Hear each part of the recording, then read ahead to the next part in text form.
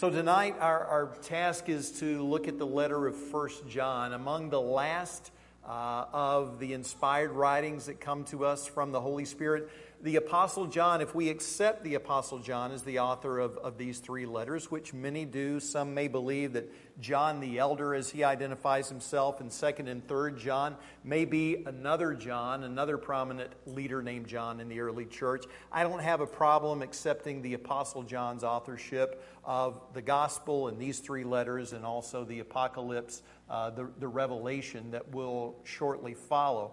But if this is the Apostle John, then he is probably the last living apostle of that original 12. From Jesus' multitude of disciples, he chose 12 whom he named apostles, those who would be sent, given special authority over demons to cast them out, authority over sicknesses to heal those who were ailing, those who were lame, those who were blind, those who were mute, to go out and preach the nearness of the kingdom of God within this context of a message of repentance.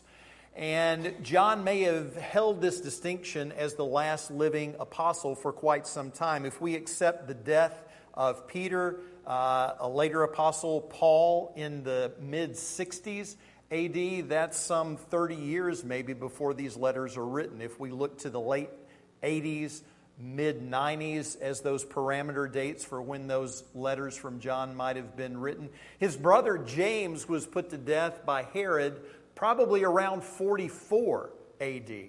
And just imagine, it's possibly been 50 years since his brother was martyred for the cause of Christ. And so John has seen a lot in his lifetime in the expanse of the church, in the spread of the kingdom of God. He knows that he's got to be nearing the end of his life, and yet he has a critical message for the people of God.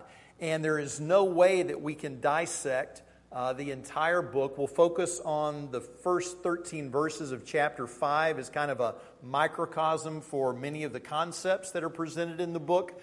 But 1 John is a study in contrasts. Clear distinctions that are drawn between light and darkness, between love and hate. More specifically, between love of God and the love of this world. The distinction between and the delineation between the Spirit of Christ and the spirit of the Antichrist. The distinction between those who are children of God and those who are children of the devil. And those distinctions and contrasts will be noted throughout the book. But as we get to chapter 5, we get to something that John R.W. Stott identifies as three themes that run throughout the book that he calls birthmarks of new life in Christ. Three marks of the new birth. And we know what physical birthmarks are. I mentioned this at Broken Arrow a few Sunday nights ago. One prominent one that I've had over the years has begun to fade, but I used to see it in my school. I didn't pay a lot of attention to the mirror, but when I got my school pictures as I was growing up, I always saw this little birthmark right down here. And at my age, I've got so many other marks on my face now that it kind of gets lost in this big map of marks. But we know what a physical birthmark is. Well, there are spiritual birthmarks as well, specifically that we can find identified in the first few verses of 1 John 5. So read with me verses 1 through 5 here in 1 John 5. And we're going to be looking for the birthmarks of belief and love and obedience. Belief and love and obedience. Whoever believes that Jesus is the Christ is born of God. And whoever loves the Father loves the child born of him. By this we know that we love the children of God, when we love God and observe or keep his commandments, when we obey him. For this is the love of God, that we keep his commandments, and his commandments are not burdensome. For whatever is born of God overcomes the world, and this is the victory that has overcome the world, our faith. Who is the one who overcomes the world but he who believes that Jesus is the Son of God. We look at this first birthmark, or this first mark of the new birth as being belief. That's an underlying faith, trust, confidence, not just in some concept, but in a person, in the person of Jesus Christ and in His identity as the Son of God. Faith in the reality of His incarnation, that He truly came in the flesh, and John's going to have to combat this notion that was already too sadly widely prevalent in the late first century church. This docetic idea that no, matter itself is evil, so God could have never come in the flesh. He only seemed to be human. He only appeared to be. He was a phantom. He was a ghost. He wasn't really flesh and blood, wasn't really born of a woman, as Galatians 4:4 says that he was. So this faith in the person of Jesus was also faith in the fact and the reality of His incarnation, the fact and reality of His bodily resurrection. The Gnostics who eschewed things that were material and things of the flesh would have no use for the resurrection of the body, the resurrection of the flesh. But that is key, that is central to faith in Jesus Christ. So this belief is rooted in the nature of God. That God is light, as this letter reveals to us. That God is love, as this letter reveals to us. And that in the Father's Son, Jesus Christ, we have an advocate. We have someone to represent us before the Father, through whose blood we receive continual cleansing. And I'll just mention a few. We won't have time to turn to all of these. In just a moment, I will have you turn to 1 John chapter 4, if you want to turn there with me.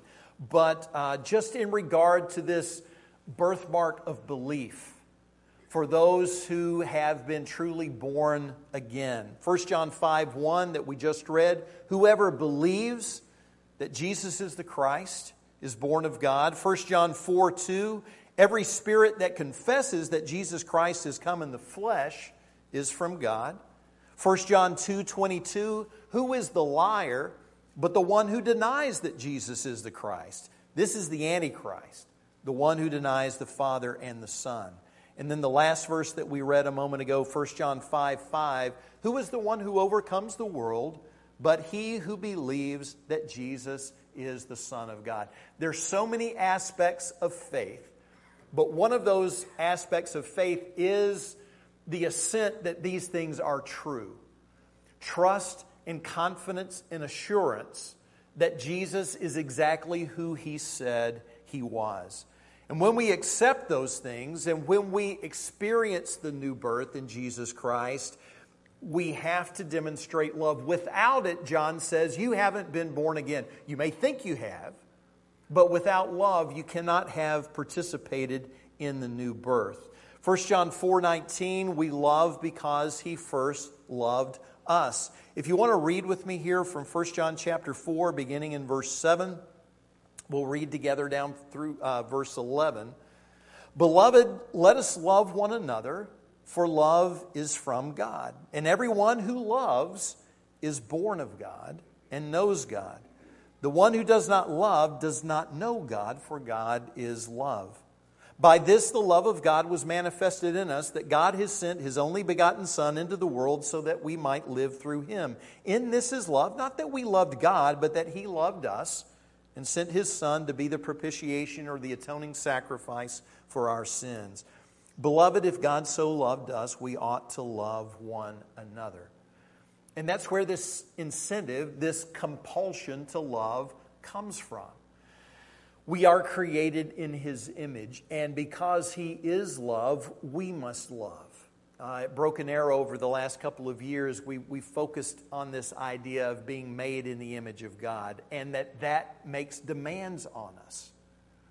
It calls for commitment from us to be as He is, to be holy as He is holy, to forgive as we have been forgiven, to be one as God is one in Father, Son, and Holy Spirit, and also to forgive as we have been, to love as we have been loved. The love of God compels us to love one another, and we just can't have that both ways. We can't have the attitude, oh, I love God, that's fine, I just can't stand people. You know, I love Jesus, it's just my brothers and sisters in Christ that I can't stand. That's not an option we have. To fail to do one is to deny the first. Verses 19 through 21, same chapter. We love because He first loved us. If someone says, I love God, and hates his brother, he's a liar. For the one who does not love his brother, whom he has seen, cannot love God, whom he has not seen. And this command we have from Him, that the one who loves God should love his brother also. I love what Paul does in the letter to the... Was Romans one of your books this summer? In Romans 12, we're challenged to love our enemies. You know, to return evil with good and not be overcome with evil, but to overcome it with good. And to bless those who persecute us. And if at all possible, be at peace with all people. So love your enemy. In chapter 13, he reminds us, love your neighbor too, not just your enemy, but your neighbor. And lest you forget, Romans 14, love your brother. Love your sister. Love those closest to you. Why is it that those who are sometimes closest to us are the ones who get the worst of us? Sadly, I've been guilty of that in the past in my own family. I've repented of that. I've asked God to forgive me for that. Forgiving to those whom I love the most just what was left of me and giving them the worst of me. So it's interesting that in Romans 12, love your enemy. Romans 13, love your neighbor. And in this process, Romans 14, don't forget to love your brother too. And then this third mark of the new birth, obedience. Jesus had said, as recorded in the record of Jesus' life and teaching and ministry and death, burial, and resurrection, is written by this same apostle in the Gospel of John. John 14:15, Jesus says, if you love me, you'll keep my commandments. 1 John 2, 3, and 4, by this we know that we have come to know Him if we keep His commandments. The one who says, I have come to know Him and doesn't keep His commandments is a liar. The truth isn't in him. What we saw earlier from 1 John 5:3, this is the love of God, that we keep His commandments. John Stott also writes that love for God, it's not that it doesn't have an emotional component. All love does have an emotional component. But Stott writes about our love for God that it's not merely an emotional experience so much as it is a moral commitment. To love God is to make a moral commitment to Him.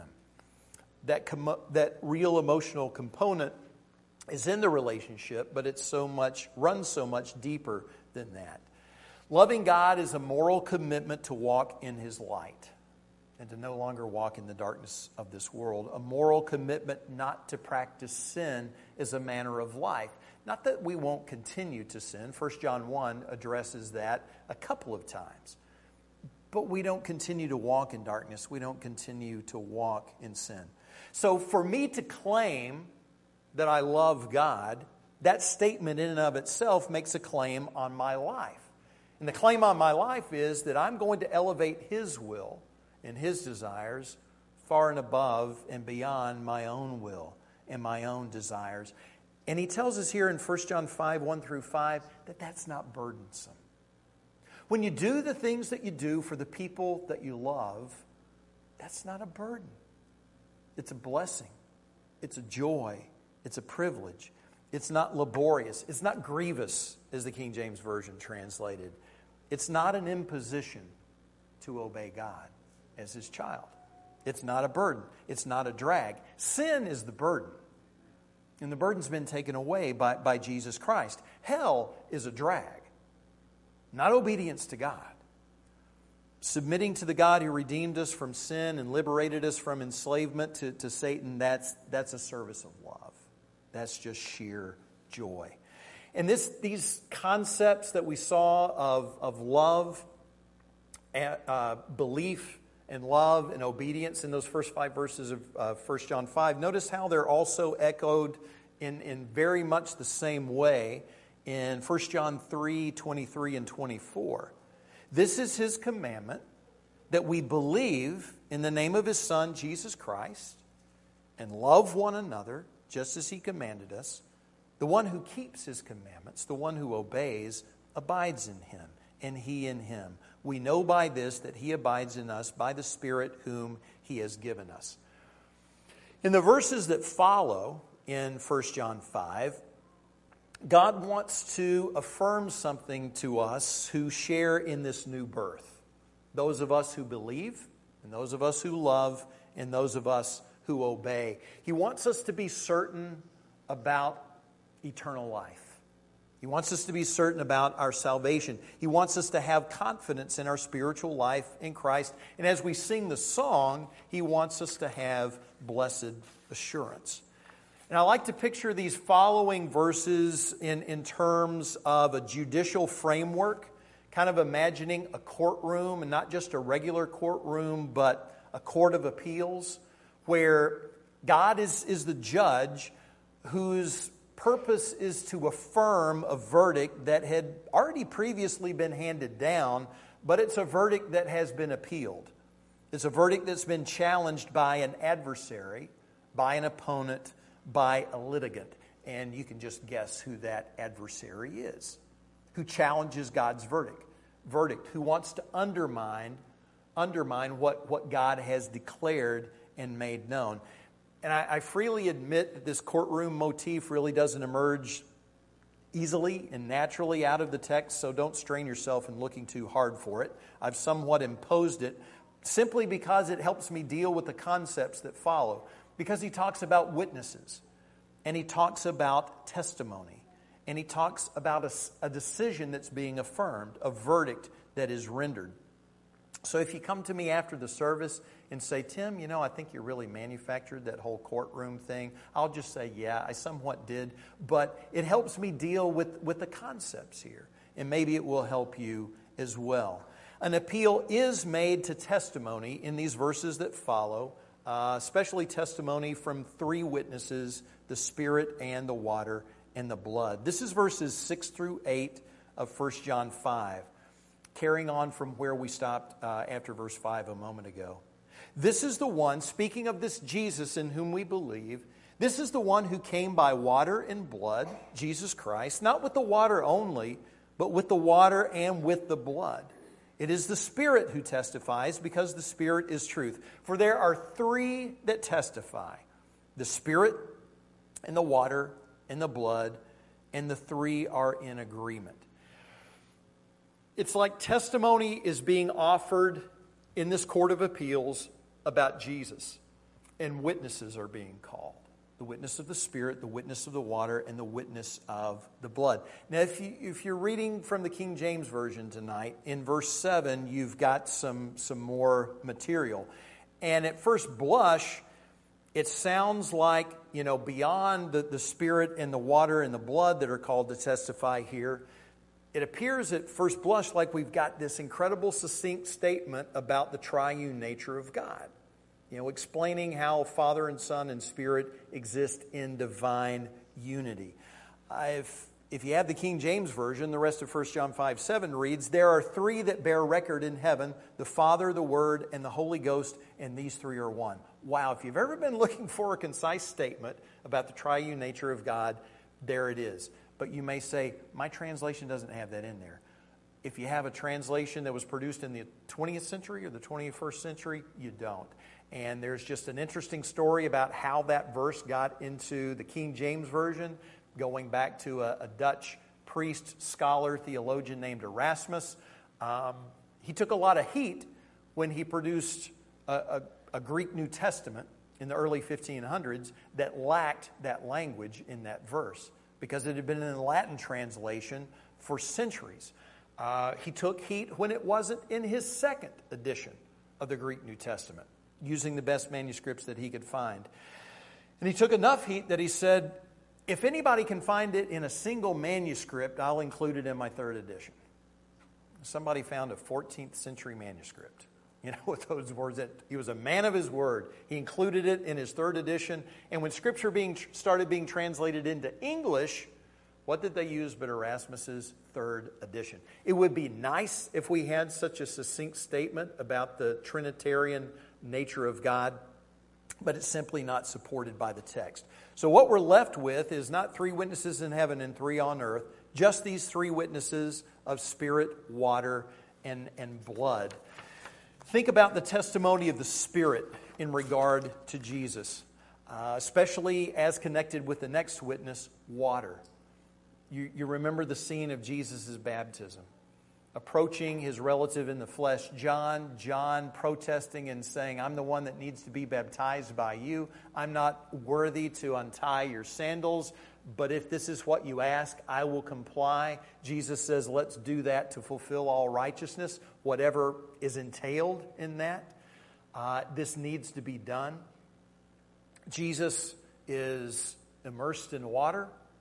He is raised up out of the water, not submitting to a baptism of repentance for the forgiveness of sins. There was nothing to repent of. There was no sin to be taken away in Jesus. But the Spirit descends in bodily form upon him, this sign from heaven that accompanies the voice from heaven. The voice of the Father who says, this is my beloved Son, in whom I am well pleased.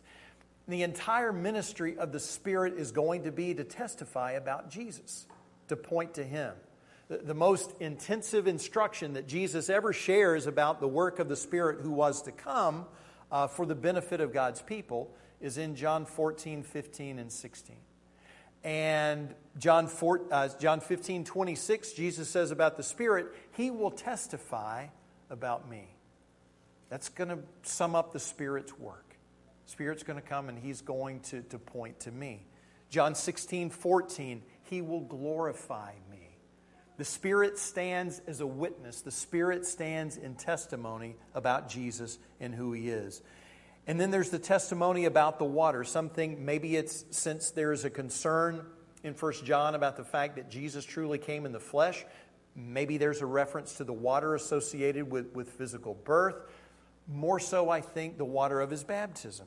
Again, where the Spirit bears testimony and the Father bears testimony. One of 2 definitive occasions where the Father audibly testifies about who his Son is, the other being the transfiguration, of which this same writer, John, was a witness.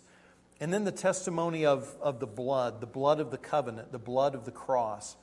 And coming to mind then is that scene of Jesus' crucifixion and his atoning sacrifice, the blood of the covenant that was poured out for the forgiveness of sins, the blood that flowed from his back as he was so brutally scourged, the blood that flowed from his face as he was beaten with fists, the blood from his scalp and his forehead as the crown of thorns was pressed down hard onto his scalp, the blood that ran from his hands and his feet as he was nailed to the cross, the blood that flowed from his side with water when his side was pierced with the tip of a spear.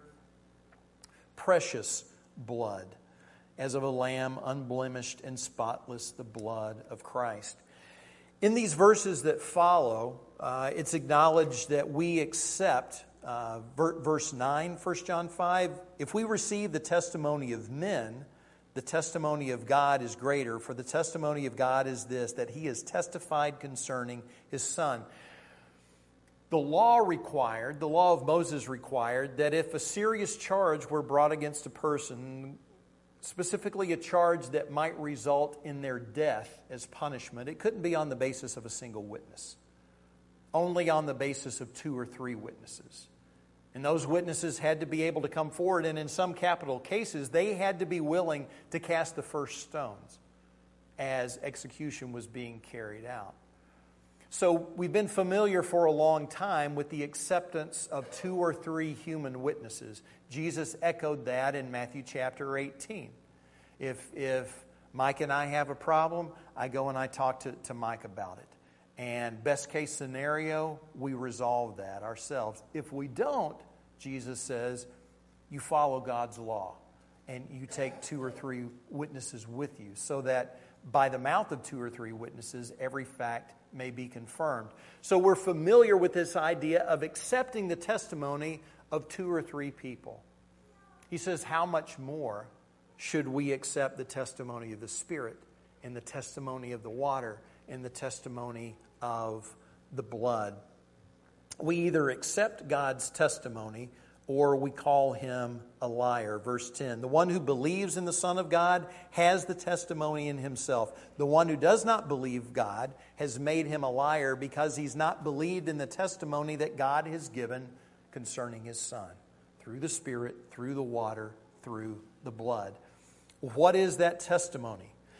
According to verses 11 and 12 of 1 John 5, the testimony is this: that God has given us eternal life, and this life is in his Son. He who has the Son, and that's what we sing in Blessed Assurance, isn't it? Blessed Assurance, Jesus is mine. I possess him, and he possesses me. He who has the Son has the life. He who does not have the Son of God does not have the life.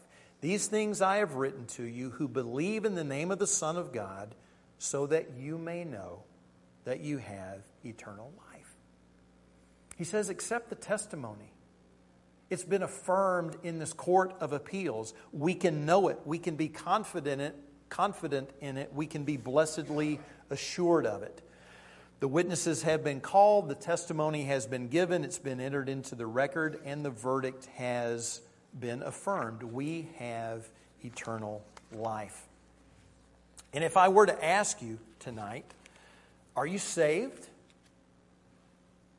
And that's a serious question. Are you saved? Are you born of God? Do you possess eternal life? Are you going to heaven? I'm fairly confident in how most of you would answer. That's why you're in a building like this at 7 o'clock on a Wednesday night. And I know a lot of you would enthusiastically give positive responses. I am saved. I am born of God. I possess eternal life. I'm going to heaven. But 30 plus years of experience in ministry has taught me that many people who should be able to respond to those questions with an enthusiastic and an emphatic yes will instead offer a tentative, qualified answer of, well, I hope so. And Mike, you mouthed it with me right as I was saying it. Well, I hope so, or I think so, or I'm trying to, or I hope in the last day that God's grace will be great enough to cover my sin and to bring salvation to me. And if you're among those sincere believers, and I believe those answers are sincere, just misguided. If you're among those sincere believers who constantly live with a question mark over your soul, there's a few follow-up questions I'd like to ask you. And the first of those is, how did you feel when you experienced the new birth? And some of you may have experienced that new birth right here. I'm confident that some of you did. How did you feel when you came up out of the water? What did you know in that moment of time? Did you believe that you were forgiven at that moment? Did you believe that you were saved, that you had eternal life, that your robes had been washed and made white in the blood of the Lamb? If somebody had asked you right then, are you going to heaven? You would have said, yes. I am going there. There's no doubt in my mind I'm going to heaven. It's like they used to ask, after Super Bowl victories, they would ask the winning quarterback, where are you going to go? I'm going to Disneyland. And they knew that. There was going to be a parade. There were going to be the Grand Marshal. They were going to Disneyland. When we are washed in the blood of Jesus Christ, when we receive His indwelling Spirit, we can answer confidently, I'm going to heaven. I can't imagine that our answers would be anything other than yes, because at that moment we believed the testimony of God and the witness of the Spirit and the water and the blood, being born of the water and the Spirit, cleansed by the blood of Christ and indwelled by His Spirit. So what happened between then and now? What caused us to go from knowing so to hoping so or only thinking so? Can't answer for you, but I can answer for me. And it was the morning after I was baptized into Christ. I was baptized into Christ on a Sunday night in probably late January, early February 1973, shortly before my family went to Liberia, West Africa as missionaries. That's what my dad wanted to do, so that's where we were going. We were staying temporarily with my grandparents in Tennessee and waiting for our visas to be approved and going to the rural school where my dad had gone many years earlier. There was a young lady that I rode the school bus with, and she knew that I'd been baptized the night before. It was a long bus ride. You know, it was still dark when the school bus picked us up, you know. And on that long ride, I said something on the way to school that I probably shouldn't have said. I don't even remember what it was. But I just remember her saying in response to what I said, well, it's obvious that last night didn't do you a bit of good. And suddenly, you know, the joy of that was replaced with serious amounts of this. Because her comment crushed me and shamed me and embarrassed me and stunned me and stung me. And this many years later, I can still remember the tone of her voice when she said it. I can see the expression on her face. And it was an expression of contempt and condemnation that said, you're not really any different. You're not really saved. You're just as big a sinner as you were on Saturday. And so I began to question. Was she right? Was I really any different? Had anything changed? Had my sins really been washed away? Was I really a Christian? Was God mad at me now? Was I still going to heaven? And within 12 hours of my baptism, I wasn't sure. I didn't know anymore. And doubt and anxiety replaced the joy and the excitement that I had just experienced. And I have to believe that was from our accuser. That was from our adversary who raises objections, who challenges the verdict, who appeals the decision and says, Tim, God couldn't really forgive you. God really couldn't love you that much. I know that sin takes place in the interim, but thankfully John dealt with that one up front. Into 1 John 1, into beginning of 1 John 2. If we walk in the light, see himself as in the light, we have fellowship with one another, and the blood of Jesus, his Son, cleanses us from all sin. If we say that we have no sin, we're deceiving ourselves. The truth is not in us. If we confess our sins, he is faithful and righteous to forgive us our sins and to cleanse us from all unrighteousness. If we say that we've not sinned, we make him a liar, and his word is not in us.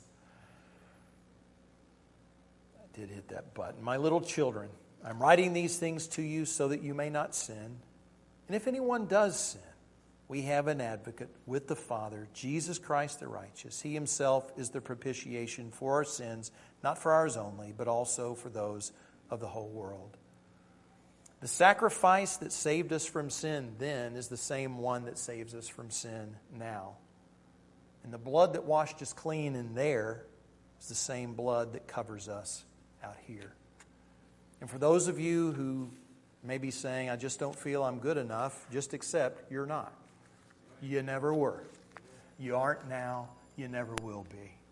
And that's what grace is all about and forgiveness is all about. He doesn't ask us to be flawless till death, just faithful until death. And we know what that means. Bell rang. We're done. Let's pray. Father, we thank you so much for the gift of your Son. We're grateful, Father, that even though separated from you by our own choices, our own decisions, our own will, and our own sin, that you have reached out to us through the gift of your Son and offered us a salvation that we have nothing to offer for other than our belief and our assurance that your Son is who he said he was, and our love for you in response and our submission to your will. Father, we thank you for the new birth in Jesus Christ. We thank you that we have been born of water and the Spirit, that we have become spiritual babes in your sight. And continue to bless us, Father, as we grow and mature and develop. And may we always carry those birthmarks with us, that we continue to believe and trust in you, that we love others and love you in response to your love for us, and that we submit to your will, not as a burden, but as a blessing and as a joy. Father, continue to bless your people here. I ask these blessings of you in Jesus' name. Amen.